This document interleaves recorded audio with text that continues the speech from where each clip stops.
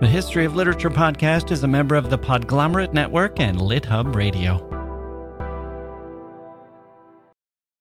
This episode is brought to you by Visit Williamsburg. In Williamsburg, Virginia, there's never too much of a good thing. Whether you're a foodie, a golfer, a history buff, a shopaholic, an outdoor enthusiast, or a thrill seeker, you'll find what you came for here and more. So ask yourself, what is it you want? Discover Williamsburg and plan your trip at visitwilliamsburg.com. Hello, we return to our man Fyodor Dostoevsky, whom we visited most recently as he was writing a tour de force, Crime and Punishment, published in 1866. 2 years before, Dostoevsky had written what was probably the first real existential novel, Notes from Underground. And in another 12 or so years, he would begin writing The Brothers Karamazov. But in between those classic novels, he wrote a short story, which some have said holds the key to understanding everything there is to know about Dostoevsky. We'll hear that story called The Dream of a Ridiculous Man, and we'll hear all about that story today on the History of Literature.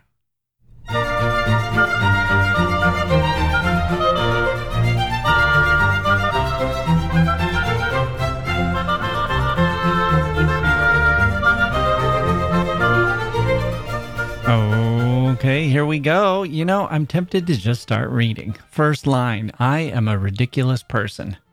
Second line, now they call me a madman. Third line, that would be a promotion if it were not that I remain as ridiculous in their eyes as before. That's all you really need, right? Aren't you hooked? And wouldn't a description of it, my description, just be a spoiler? Shouldn't we just jump into the story? Well, let's do this without spoiling it, but let's give you enough critical apparatus to whet your literary appetite. And for that, we'll turn to Mikhail Bakhtin, one of the great literary critics and theorists of the 20th century. Bakhtin is the unusual critic who's probably worth his own episode. I don't do a lot of lit crit here. I'd rather go straight to the source. But his criticism is always so fascinating. I might need to make an exception. So he says about this story, quote, it's practically a complete encyclopedia of Dostoevsky's most important themes, end quote. And then he talks about style and presentation. Remember the beginning of Notes from Underground. I am a sick man. I am an angry man. I am an ugly man. I think there is something wrong with my liver. Think of all the characters in Dostoevsky who are their own worst enemies, who laugh uncontrollably at odd moments, or who can't stop gambling, or who are helpless or hopeless or hapless. But also the soaring heights they ascend to when they're on a roll, the optimism they feel, the joy for their fellow humans, the miserable depths, and the longing for salvation. So what are these themes as outlined by Bakhtin? He summarizes it as characteristic of the carnivalized genre of Menippean satire. Let's break that down. Carnivalized and carnivalesque. We don't have time to explore all of this with Bakhtin, everything he says about it, but a shorthand way of thinking about the carnival, the carnivalesque, is that it's humor and chaos that subverts power structure. Rules go out the window. It is literally based on the concepts of carnivals. And oh boy, do I have a lot to say about carnivals. As I may have mentioned before, I spent several summers as a carny in my youth. The way the carnival comes to your town, bringing unlikely people together, almost like Las Vegas in miniature, a portable Las Vegas, right there in your town's fairgrounds or park or school parking lot next to the softball diamond. A license to go a little crazy, maybe do a little sinning. And the status is upended as the highfalutin go slumming and the misfits put on top hats. Dostoevsky was essentially a carnivalesque writer, as he imported a lot of these ideas in literary terms. I mean his treatment of language and genre. Dostoevsky imported a lot of these ideas into his fiction. Well, What about Menippean satire? What does Bakhtin mean there? Menippus was an early Greek satirist, a slave who wrote about the ridiculousness of the masters. Now, raise your hand if you've read Menippus, as one of my old professors might have said. And then he would turn to the kid who raised his hand tentatively, who was sort of suggesting, yeah, I think I have, but maybe it was a while ago. I want credit for having read that, but don't ask me too many questions about it. And the professor would turn to that kid and say, well, it doesn't exist. It's lost. Why did that professor do that every time a text came up that no longer existed? And you just knew that he did it every single semester, and he probably got a kid or two to fall for it every single semester. He was an unusual guy, an expert in military history, and a childhood friend of Hunter S. Thompson. This little trick was probably the highlight of his year. I won't do that to you. Don't raise your hand if you've read Menippus, because Menippus's works have been lost, but his influence lives on as he was cited by several later satirists. And in particular, the idea here, what makes it a Menippean satire, is that the satire is not of people, but of ideas. If Saturday Night Live has a guy imitating a celebrity and making fun of his or her appearance and speech patterns, that's a satire, but it's not a Menippean satire. It's not a Menippean satire to say this guy has a big nose or he has a funny speech impediment or something like that. A Menippean satire would make fun of the kind of person who thinks or acts a certain way. Voltaire's Candide is a good example. Making fun of that idea, that set of ideas, that outlook on life. Lawrence Sterne, another good practitioner of the Menippean satire. We see that in Tristram Shandy. Cervantes, making fun of a devotion to a point of view or the conventional wisdom or a set of beliefs. A more intellectual form of satire than just poking fun at someone's big nose and bald head. A novel of ideas, we sometimes say, but one that lampoons those ideas. So, that's a little abstract, at least for me. Bakhtin, the carnivalization of Menippean satire. Luckily, Bakhtin spells out the themes he's talking about in particular. Listen for these in the short story you're about to hear, and you'll see where it's not just itself an interesting story, but it's also a window into a great writer, a distillation of what Dostoevsky returned to again and again. And there's an eccentric character as a more or less wise fool, a person alone in his knowledge of the truth and therefore viewed as a madman by the rest of the world. Poe's Telltale Heart comes to mind again. We saw that influence on Dostoevsky in our Crime and Punishment episode just last week. Why will you insist that I'm mad? I'm not mad. Now let me tell you how logical I was, and you will come to realize that I'm insane. Indifference to the world is another point. A decision to kill oneself and the hours before that happens. Dostoevsky does this more than once. It's a handy trope for his themes. It's kind of a handbag that holds them. It shows the depths of despair, the highest possible stakes, the clarifying minutes. You don't need to worry about anything else anymore. You don't need to worry about your next meal. All you have to focus on is what life means. All your cares, all your troubles are gone in those hours before suicide. From a fiction point of view, it's a temporal intensity. It reminds us once again of those moments that Dostoevsky had in his own life where he was marched before the firing squad. What did he have to worry about then but the meaning of life? The hope for salvation. Next theme, the dream as a revelatory crisis. It feels overused now to put dreams in there to comment upon one's psychological state, but remember that Dostoevsky was Freud's predecessor, not the other way around. Dreams are fictional psyche magic, even if we, in real life, yawn a little when others talk about their dreams. Okay, next theme, utopia, paradise on earth. What we could be if we were good, what the world could be if only it were decent, and an individual who envisions all this. And all this happening in an instant. It's epiphany on steroids. Remember that response Dostoevsky had to his crisis with the firing squad?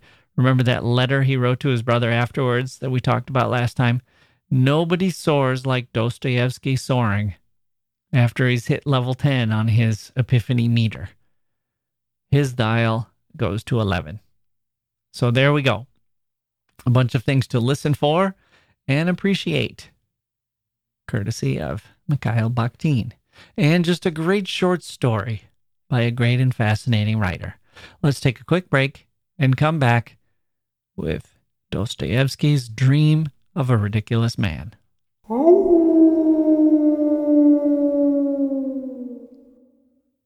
Hey grown-ups, the Cat in the Hat Cast is a new podcast from Wondery, perfect for the whole family. Join the Cat in the Hat and your favorite Dr. Seuss characters as they get whisked away on a new adventure every week. Fish dreams of creating his very own polite and quiet podcast. That is, until he gets a surprise visit to his Fishbowl podcast studio from the Cat in the Hat himself, and it becomes very clear that the cat has other plans for the podcast, and those plans are the opposite of quiet. The cat may be disruptive, but it turns out he's also a great help to get Fish out of all kinds of predicaments. Bursting with music, silliness, and rhymes, the Cat in the Hat Cast encourages us all to find fun that is funny in every episode. Sing along to new favorite songs, try your luck at Titanic tongue twisters, have some fun with wondrous wordplay, and most importantly, bring your family along for all of the adventures in the Cat in the Hat Cast. Follow the Cat in the Hat Cast on the Wondery app or wherever you get your podcasts. You can listen to the Cat in the Hat Cast ad-free right now by joining Wondery Plus in the Wondery app or Wondery Kids Plus in Apple Podcasts. The Dream of a Ridiculous Man by Fyodor Dostoevsky. 1. I am a ridiculous person. Now they call me a madman. That would be a promotion if it were not that I remain as ridiculous in their eyes as before. But now I do not resent it. They are all dear to me now, even when they laugh at me. And indeed, it is just then that they are particularly dear to me. I could join in their laughter, not exactly at myself, but through affection for them, if I did not feel so sad as I look at them. Sad because they do not know the truth, and I do know it. Oh, how hard it is to be the only one who knows the truth. But they won't understand that. No, they won't understand it. In old days, I used to be miserable at seeming ridiculous. Not seeming, but being. I have always been ridiculous, and I have known it, perhaps from the hour I was born. Perhaps from the time I was 7 years old, I knew I was ridiculous. Afterwards, I went to school, studied at the university, and, the more I learned, the more thoroughly I understood that I was ridiculous. So that it seemed in the end as though all the sciences I studied at the university existed only to prove and make evident to me, as I went more deeply into them, that I was ridiculous. It was the same with life as it was with science. With every year, the same consciousness of the ridiculous figure I cut in every relation grew and strengthened. Everyone always laughed at me, but not one of them knew or guessed that if there were one man on earth who knew better than anybody else that I was absurd, it was myself. And what I resented most of all was that they did not know that. But that was my own fault. I was so proud that nothing would have ever induced me to tell it to anyone. This pride grew in me with the years, and if it had happened that I allowed myself to confess to anyone that I was ridiculous, I believe that I should have blown out my brains that same evening. Oh, how I suffered in my early youth from the fear that I might give way and confess it to my schoolfellows. But since I grew to manhood, I have for some unknown reason become calmer. though I realized my awful characteristic more fully every year. I say unknown, for to this day I cannot tell why it was. Perhaps it was owing to the terrible misery that was growing in my soul through something which was of more consequence than anything else about me. That something was the conviction that had come upon me that nothing in the world mattered. I had long had an inkling of it, but the full realization came last year, almost suddenly. I suddenly felt that it was all the same to me whether the world existed or whether there had never been anything at all. I began to feel with all my being that there was nothing existing. At first, I fancied that many things had existed in the past, but afterwards I guessed that there had never been anything in the past either, but that it had only seemed so for some reason. Little by little, I guessed that there would be nothing in the future either. Then I left off being angry with people and almost ceased to notice them. Indeed, this showed itself even in the pettiest trifles. I used, for instance, to knock against people in the street. And not so much from being lost in thought. What had I to think about? I had almost given up thinking by that time. Nothing mattered to me. If at least I had solved my problems. Oh, I had not settled one of them, and how many they were. But I gave up caring about anything, and all the problems disappeared. And it was after that I found out the truth. I learnt the truth last November, on the 3rd of November to be precise, and I remember every instant since. It was a gloomy evening, one of the gloomiest possible evenings. I was going home at about 11 o'clock, and I remember that I thought that the evening could not be gloomier, even physically. Rain had been falling all day, and it had been a cold, gloomy, almost menacing rain, with, I remember, an unmistakable spite against mankind. Suddenly, between 10 and 11, it had stopped, and was followed by a horrible dampness, colder and damper than the rain, and a sort of steam was rising from everything, from every stone in the street, and from every by-lane if one looked down it as far as one could. A thought suddenly occurred to me that if all the street lamps had been put out, it would have been less cheerless, that the gas made one's heart sadder because it lighted it all up. I had had scarcely any dinner that day and had been spending the evening with an engineer, and 2 other friends had been there also. I sat silent. I fancy I bored them. They talked of something rousing, and suddenly they got excited over it. But they did not really care, I could see that, and only made a show of being excited. I suddenly said as much to them. "My friends," I said, "you really do not care one way or the other." They were not offended, but they all laughed at me. That was because I spoke without any note of reproach, simply because it did not matter to me. They saw it did not, and it amused them. As I was thinking about the gas lamps in the street, I looked up at the sky. The sky was horribly dark, but one could distinctly see tattered clouds, and between them, fathomless black patches. Suddenly I noticed in one of these patches a star, and began watching it intently. That was because that star gave me an idea. I decided to kill myself that night. I had firmly determined to do so 2 months before, and poor as I was, I bought a splendid revolver that very day and loaded it. But 2 months had passed, and it was still lying in my drawer. I was so utterly indifferent that I wanted to seize a moment when I would not be so indifferent. Why? I don't know. And so for 2 months, every night that I came home, I thought I would shoot myself. I kept waiting for the right moment. And so now the star gave me a thought. I made up my mind that it should certainly be that night. And why the star gave me the thought, I don't know. And just as I was looking at the sky, this little girl took me by the elbow. The street was empty, and there was scarcely anyone to be seen. A cabman was sleeping in the distance in his cab. It was a child of 8, with a kerchief on her head, wearing nothing but a wretched little dress all soaked with rain. But I noticed particularly her wet, broken shoes, and I recall them now. They caught my eye particularly. She suddenly pulled me by the elbow and called me. She was not weeping, but was spasmodically crying out some words which she could not utter properly, because she was shivering and shuddering all over.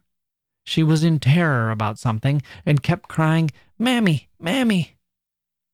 I turned, facing her. I did not say a word, and went on, but she ran, pulling at me, and there was that note in her voice which in frightened children means despair. I know that sound. Though she did not articulate the words, I understood that her mother was dying, or that something of the sort was happening to them, and that she had run out to call someone to find something to help her mother. I did not go with her. On the contrary, I had an impulse to drive her away. I told her first to go to a policeman. But, clasping her hands, she ran beside me, sobbing and gasping, and would not leave me. Then I stamped my foot and shouted at her. She called out, "Sir, sir," but suddenly abandoned me and rushed headlong across the road. Some other passerby appeared there, and she evidently flew from me to him. I mounted up to my 5th story. I have a room in a flat where there are other lodgers. My room is small and poor, with a garret window in the shape of a semicircle. I have a sofa covered with American leather, a table with books on it, 2 chairs, and a comfortable armchair, as old can be, but of the good, old-fashioned shape. I sat down, lighted the candle, and began thinking.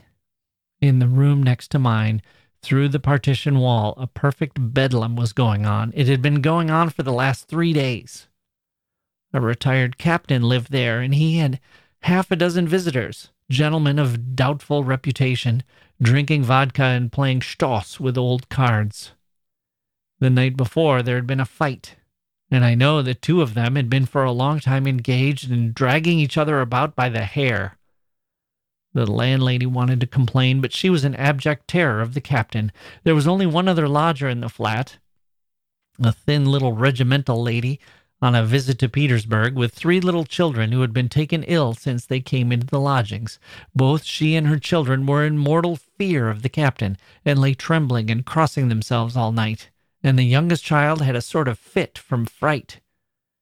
That captain, I know for a fact, sometimes stops people in the Nevsky Prospect and begs. They won't take him into the service, but strange to say, that's why I'm telling this, all this month that the captain has been here, his behavior has caused me no annoyance. I have, of course, tried to avoid his acquaintance from the very beginning, and he too was bored with me from the first. But I never care how much they shout the other side of the partition, nor how many of them there are in there. I sit up all night and forget them so completely that I do not even hear them. I stay awake till daybreak, and have been going on like that for the last year. I sit up all night in my armchair at the table, doing nothing.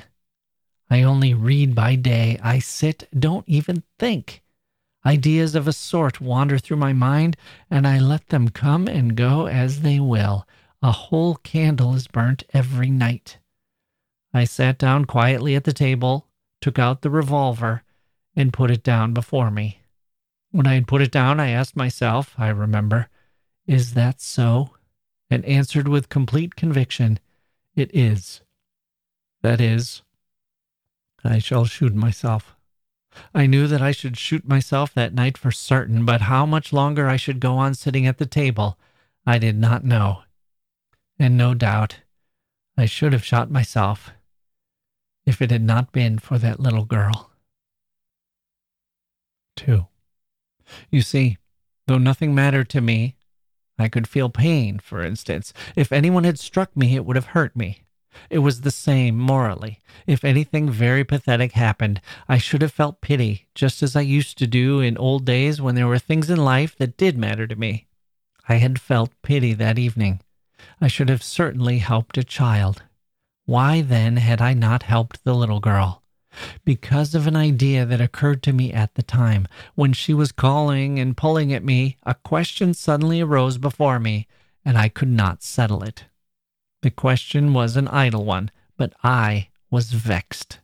I was vexed at the reflection that if I were going to make an end of myself that night, nothing in life ought to have mattered to me. Why was it that all at once I did not feel that nothing mattered, and was sorry for the little girl? I remember that I was very sorry for her, so much so that I felt a strange pang, quite incongruous in my position.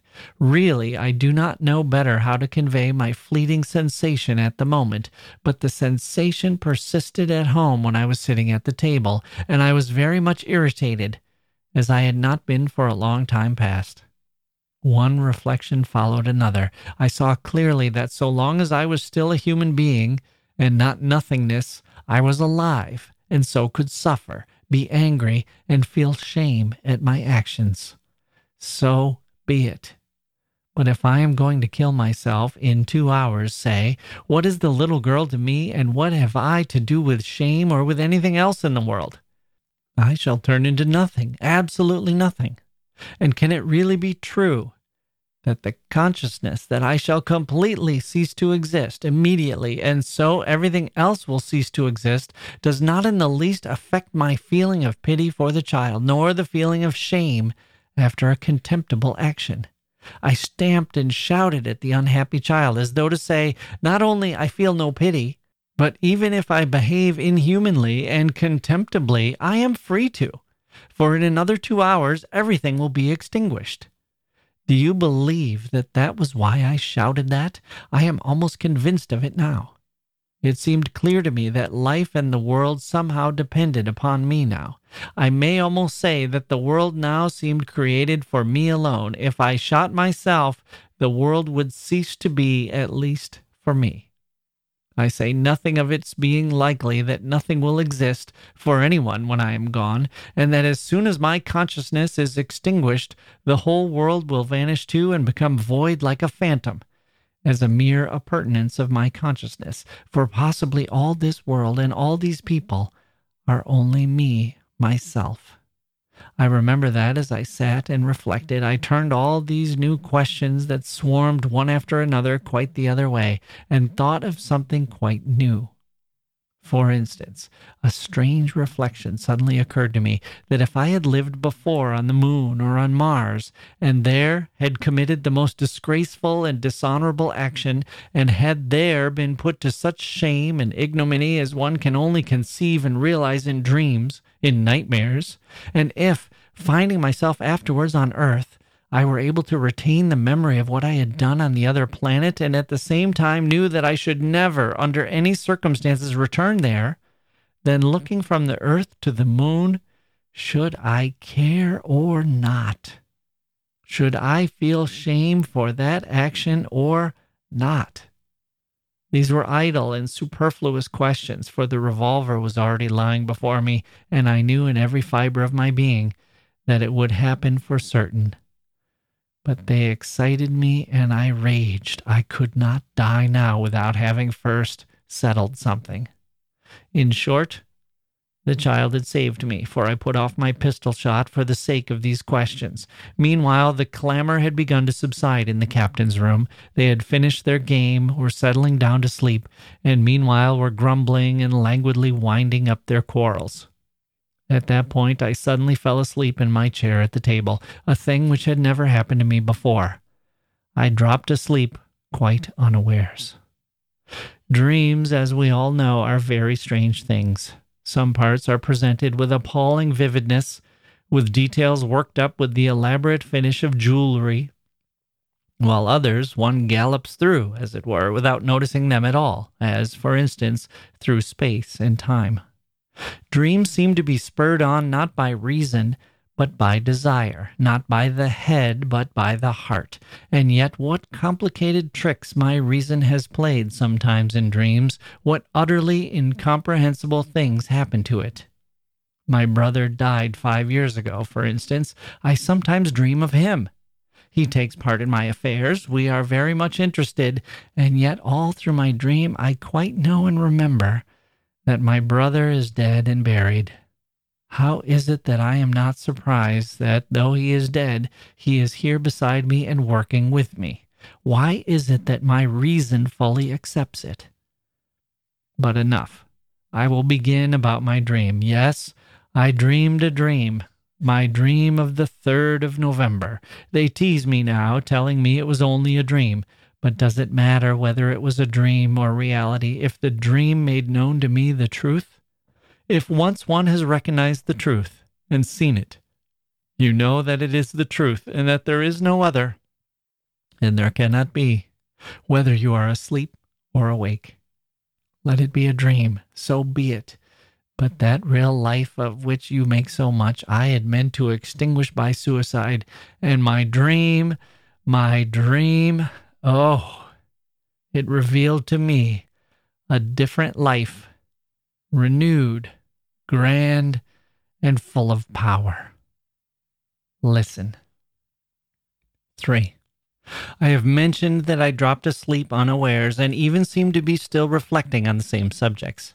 I suddenly dreamt that I had picked up the revolver and aimed it straight at my heart, and not my head, and I had determined beforehand to fire at my head, at my right temple. After aiming at my chest, I waited a second or two, and suddenly my candle, my table, and the wall in front of me began moving and heaving. I made haste to pull the trigger. In dreams, you sometimes fall from a height, or are stabbed or beaten, but you never feel pain, unless, perhaps, you really bruise yourself against the bedstead. Then you feel pain and almost always wake up from it. It was the same in my dream. I did not feel any pain, but it seemed as though, with my shot, everything within me was shaken, and everything was suddenly dimmed, and it grew horribly black around me. I seemed to be blinded and benumbed, and I was lying on something hard, stretched on my back. I saw nothing and could not make the slightest movement. People were walking and shouting around me. The captain bawled, the landlady shrieked, and suddenly another break, and I was being carried in a closed coffin. And I felt how the coffin was shaking and reflected upon it, and for the first time the idea struck me that I was dead. Utterly dead. I knew it and had no doubt of it. I could neither see nor move, and yet I was feeling and reflecting.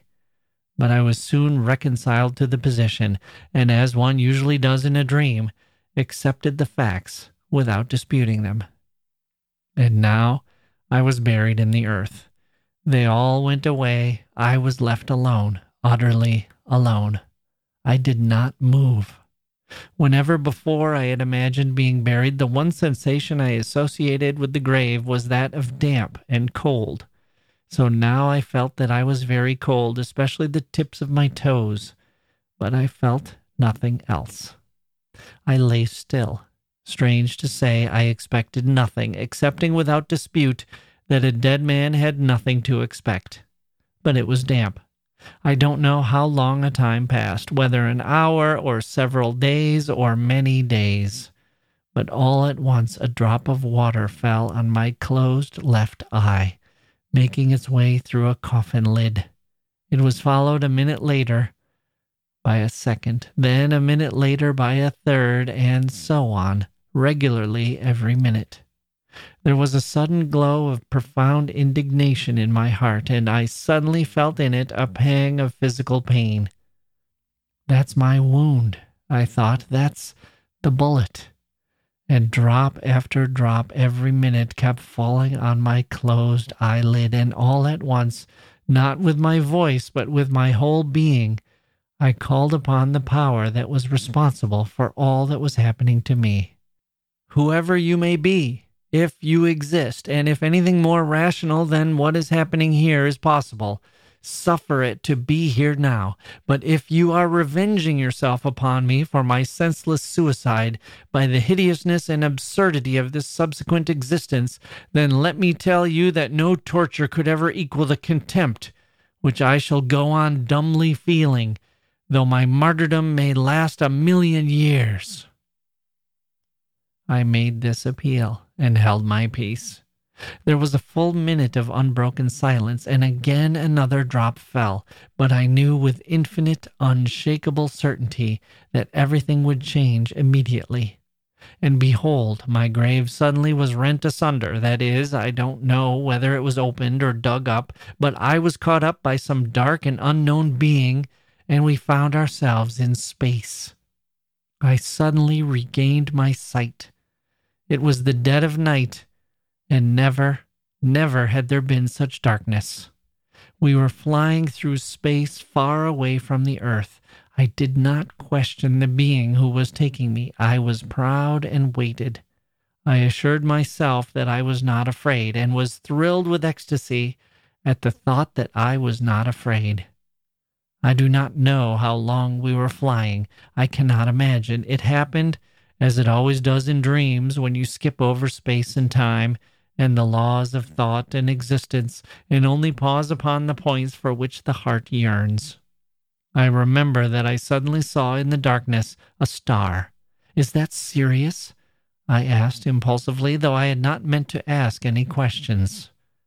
"No, that is the star you saw between the clouds when you were coming home," the being who was carrying me replied.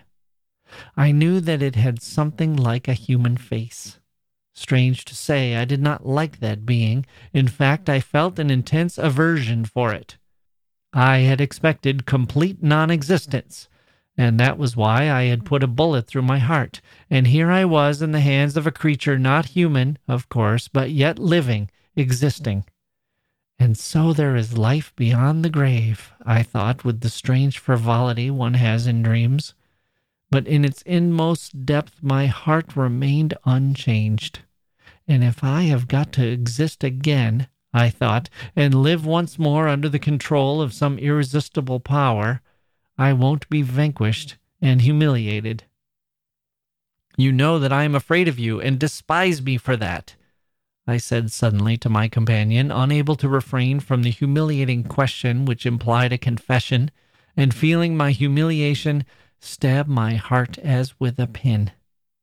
He did not answer my question, but all at once I felt that he was not even despising me, but was laughing at me and had no compassion for me, and that our journey had an unknown and mysterious object that concerned me only. Fear was growing in my heart. Something was mutely and painfully communicated to me from my silent companion, and permeated my whole being.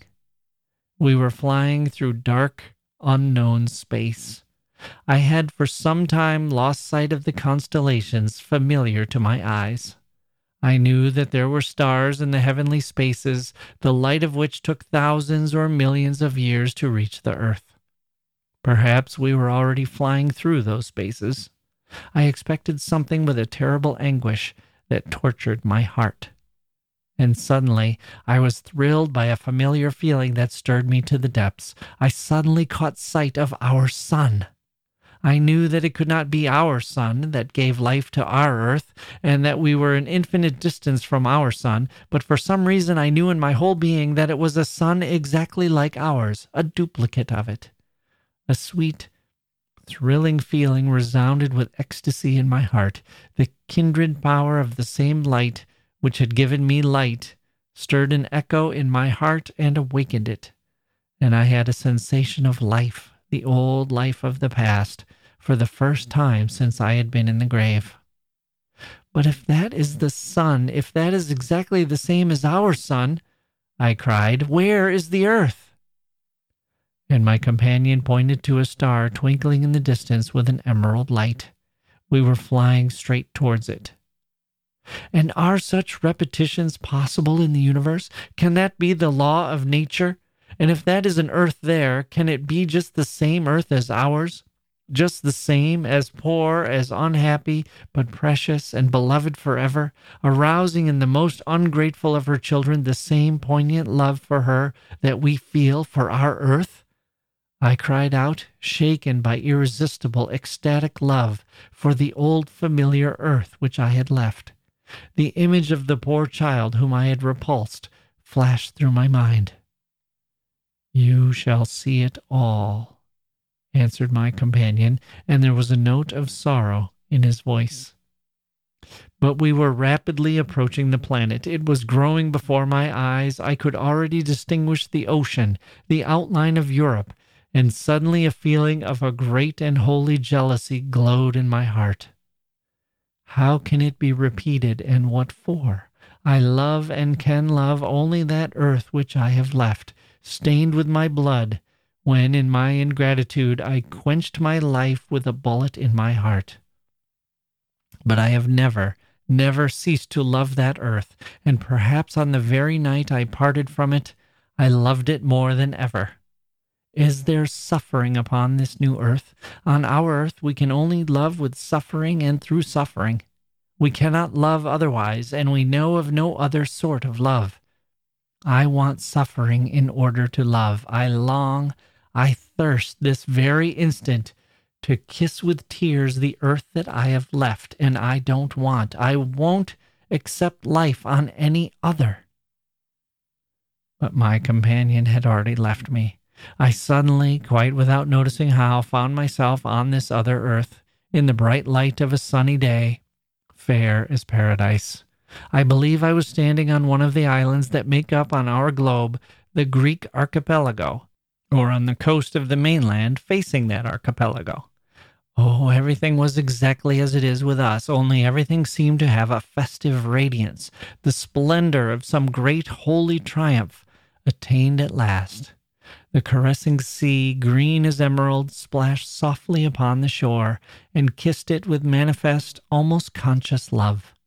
The tall, lovely trees stood in all the glory of their blossom, and their innumerable leaves greeted me, I am certain, with their soft, caressing rustle, and seemed to articulate words of love. The grass glowed with bright and fragrant flowers. Birds were flying in flocks in the air, and perched fearlessly on my shoulders and arms, and joyfully struck me with their darling, fluttering wings. And at last I saw and knew the people of this happy land. They came to me of themselves. They surrounded me, kissed me. The children of the sun, the children of their sun, oh, how beautiful they were! Never had I seen on our own earth such beauty in mankind. Only perhaps in our children, in their earliest years, one might find some remote, faint reflection of this beauty.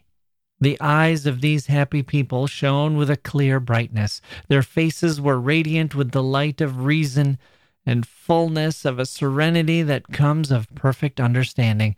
But those faces were joyous. In their words and voices there was a note of childlike joy. Oh, from the first moment, from the first glance at them, I understood it all. It was the earth untarnished by the fall. On it lived people who had not sinned. They lived just in such a paradise as that in which, according to all the legends of mankind, our first parents lived before they sinned. The only difference was that all this earth was the same paradise. These people, laughing joyfully, thronged round me and caressed me. They took me home with them, and each of them tried to reassure me. Oh, they asked me no questions, but they seemed, I fancied, to know everything without asking, and they wanted to make haste and smooth away the signs of suffering from my face. That is the end of section 3. Will this hold? And what will this dream mean for our ridiculous man when he wakes up? Let's take a quick break there and come back with the remainder of the story.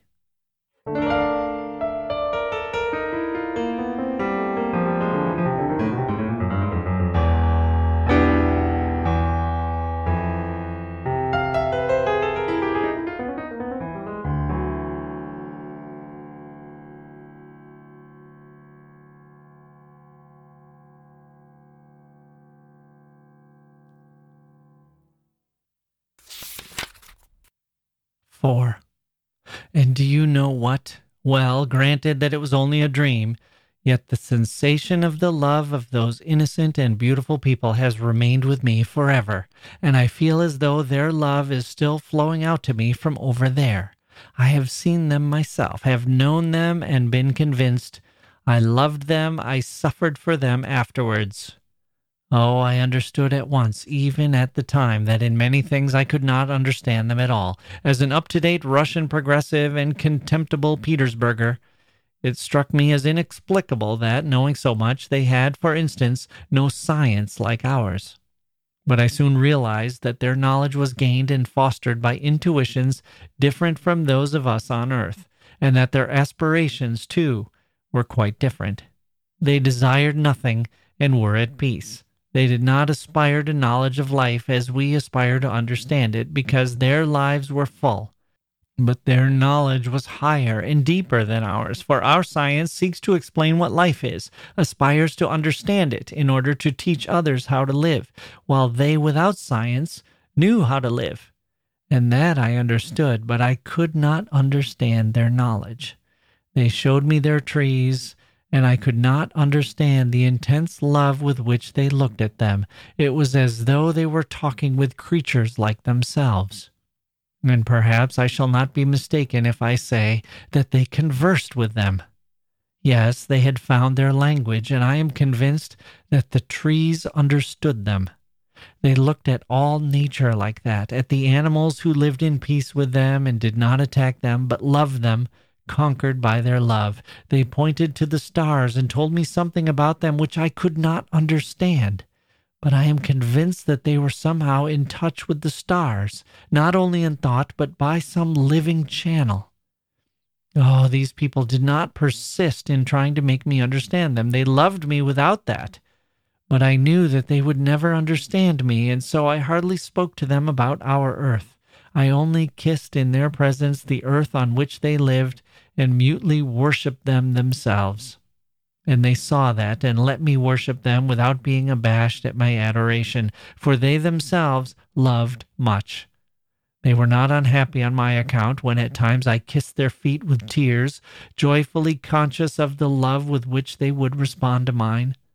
At times I asked myself with wonder how it was they were able never to offend a creature like me, and never once to arouse a feeling of jealousy or envy in me. Often I wondered how it could be that, boastful and untruthful as I was, I never talked to them of what I knew, of which, of course, they had no notion, that I was never tempted to do so by a desire to astonish or even to benefit them. They were as joyous and sportive as children. They wandered about their lovely woods and copses.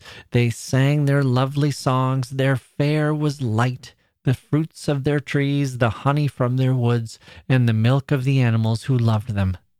The work they did for food and clothing was brief and not laborious.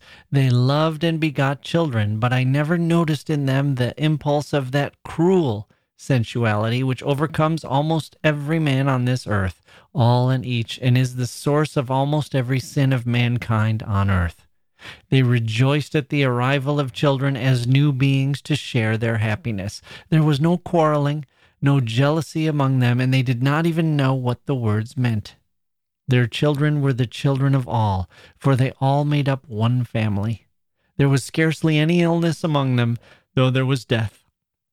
But their old people died peacefully, as though falling asleep, giving blessings and smiles to those who surrounded them to take their last farewell with bright and loving smiles. I never saw grief or tears on those occasions, but only love, which reached the point of ecstasy, but a calm ecstasy, made perfect and contemplative. One might think that they were still in contact with the departed after death, and that their earthly union was not cut short by death. They scarcely understood me when I questioned them about immortality, but evidently they were so convinced of it without reasoning that it was not for them a question at all. They had no temples, but they had a real living and uninterrupted sense of oneness with the whole of the universe. They had no creed, but they had a certain knowledge that when their earthly joy had reached the limits of earthly nature, then there would come for them, for the living and for the dead, a still greater fullness of contact with the whole of the universe. They looked forward to that moment with joy, but without haste, not pining for it, but seeming to have a foretaste of it in their hearts, of which they talked to one another. In the evening, before going to sleep, they liked singing in musical and harmonious chorus. In those songs they expressed all the sensations that the parting day had given them, sang its glories, and took leave of it. They sang the praises of nature, of the sea, of the woods. They liked making songs about one another and praised each other like children. They were the simplest songs, but they sprang from their hearts and went to one's heart. And not only in their songs, but in all their lives, they seemed to do nothing but admire one another. It was like being in love with each other, but an all-embracing, universal feeling. Some of their songs, solemn and rapturous, I scarcely understood at all. Though I understood the words, I could never fathom their full significance. It remained, as it were, beyond the grasp of my mind, yet my heart unconsciously absorbed it more and more. I often told them that I had a presentiment of it long before, that this joy and glory had come to me on our earth in the form of a yearning melancholy that at times approached insufferable sorrow, that I had had a foreknowledge of them all and of their glory in the dreams of my heart and the visions of my mind, that often on our earth I could not look at the setting sun without tears, that in my hatred for the men of our earth there was always a yearning anguish. Why could I not hate them without loving them? Why could I not help forgiving them? And in my love for them there was a yearning grief. Why could I not love them without hating them? They listened to me, and I saw they could not conceive what I was saying, but I did not regret that I had spoken to them of it. I knew that they understood the intensity of my yearning anguish over those whom I had left. But when they looked at me with their sweet eyes full of love, when I felt that in their presence my heart too became as innocent and just as theirs, the feeling of the fullness of life took my breath away, and I worshipped them in silence.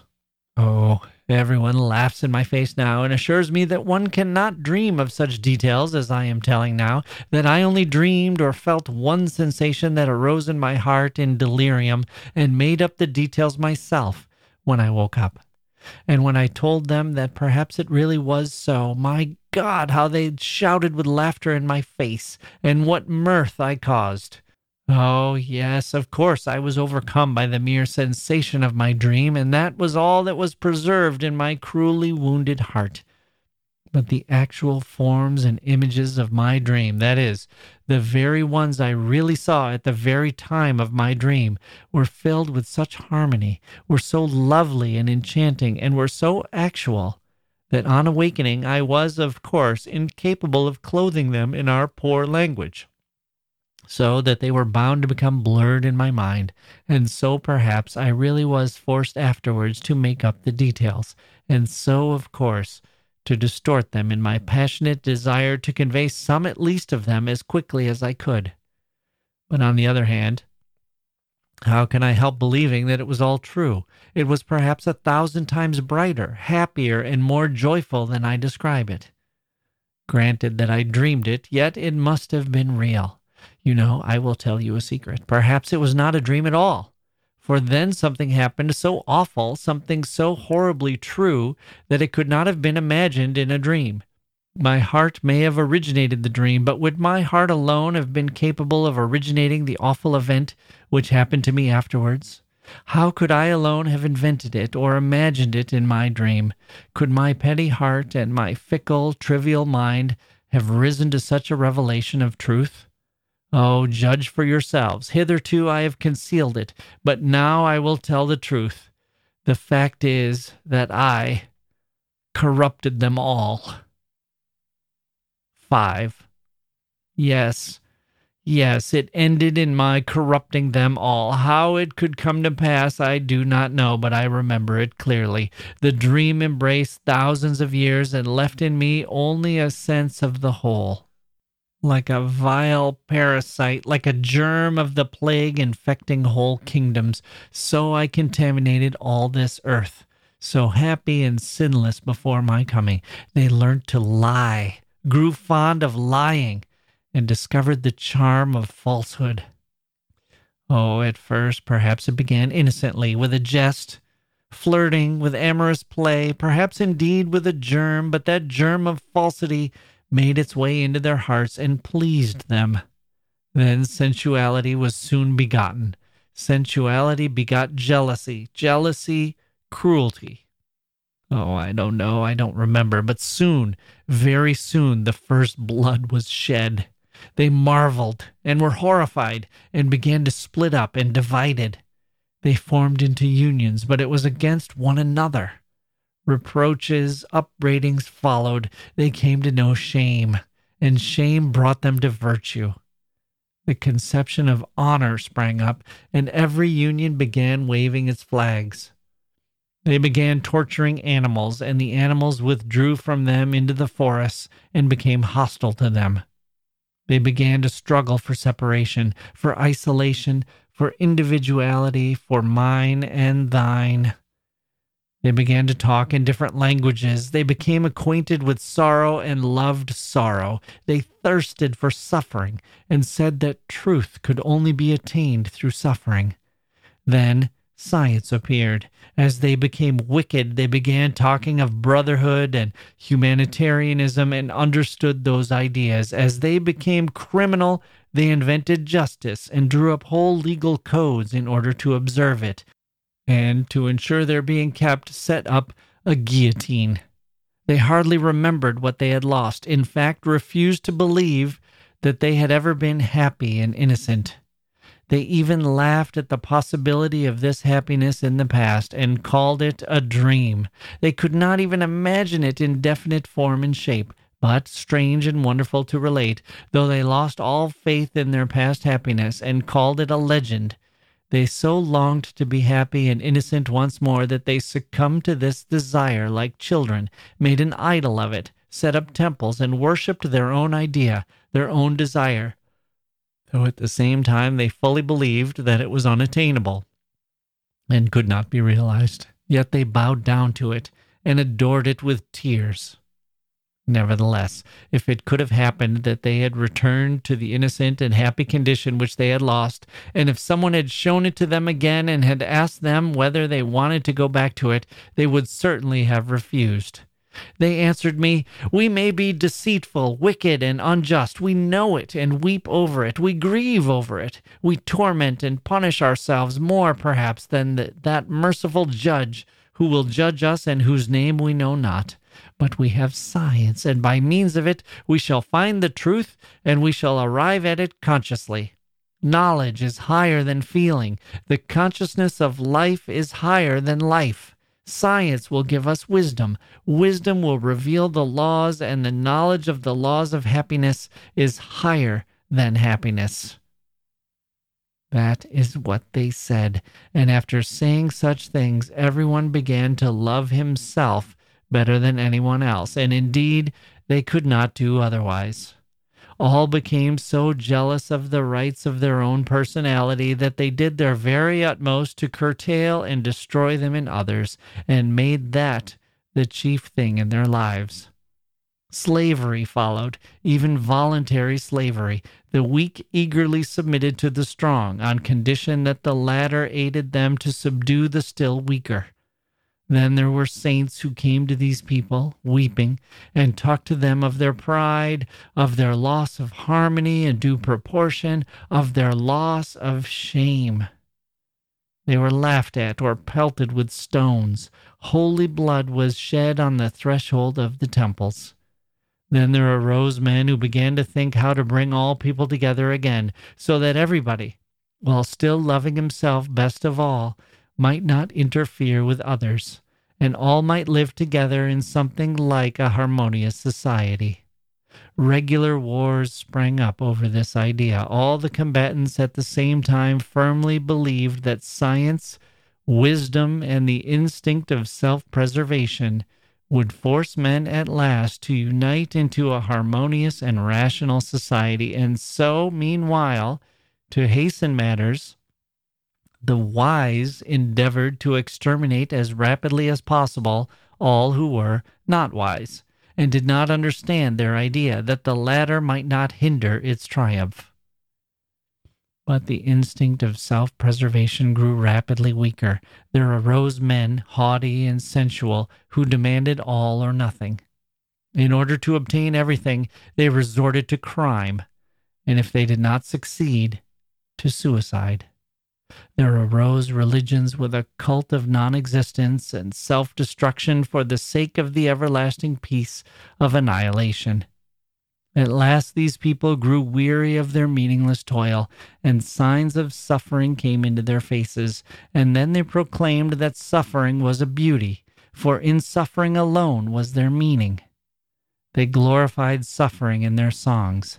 I moved about among them, wringing my hands and weeping over them, but I loved them perhaps more than in old days when there was no suffering in their faces, and when they were innocent and so lovely. I loved the earth they had polluted even more than when it had been a paradise, if only because sorrow had come to it. Alas, I always loved sorrow and tribulation, but only for myself, but I wept over them, pitying them. I stretched out my hands to them in despair, blaming, cursing, and despising myself.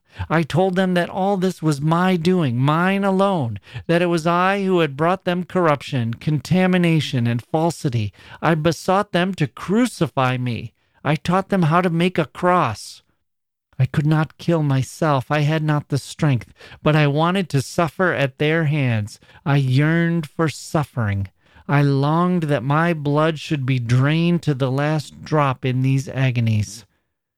But they only laughed at me and began at last to look upon me as crazy.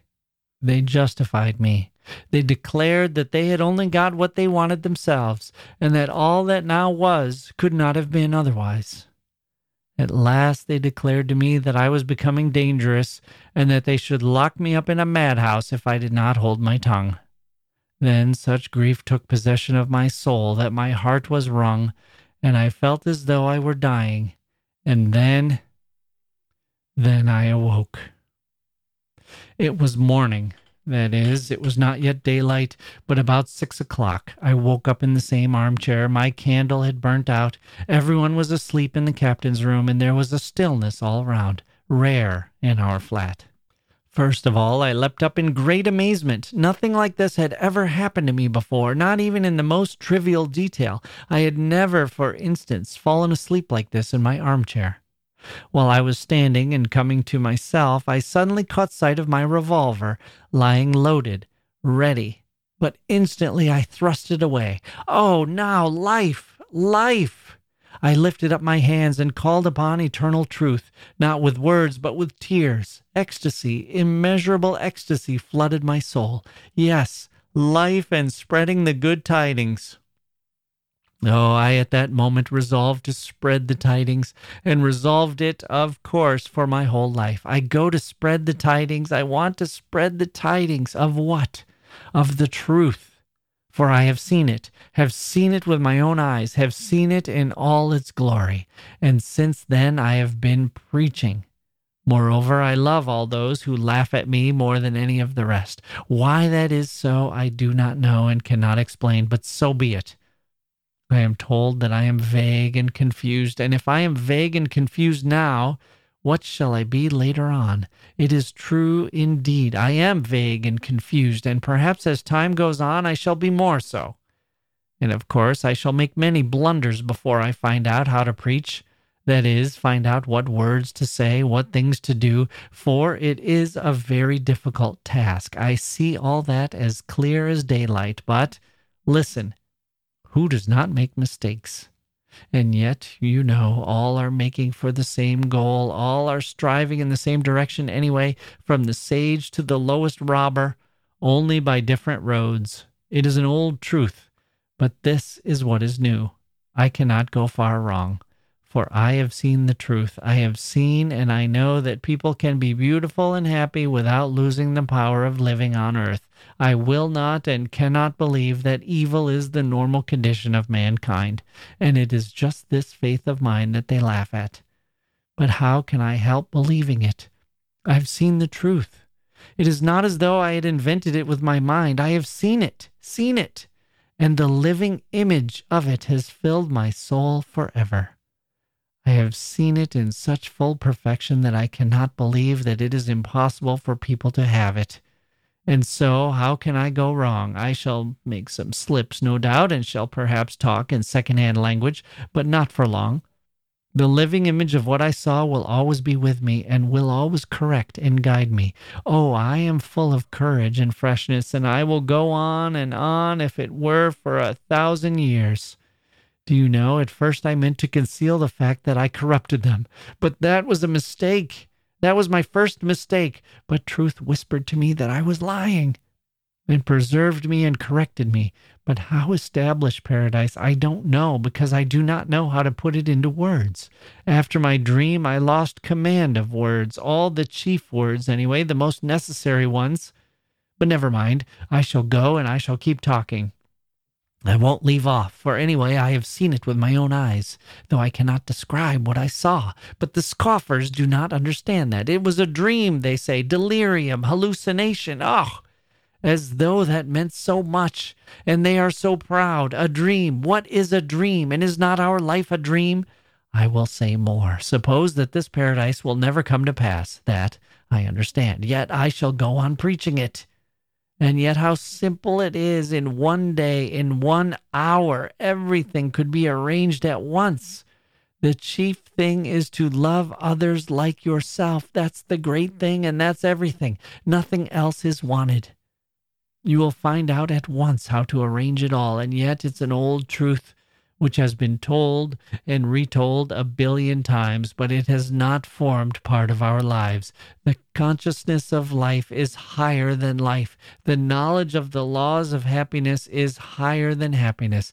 That is what one must contend against, and I shall. If only everyone wants it, it can all be arranged at once. And I tracked down that little girl, and I shall go on and on.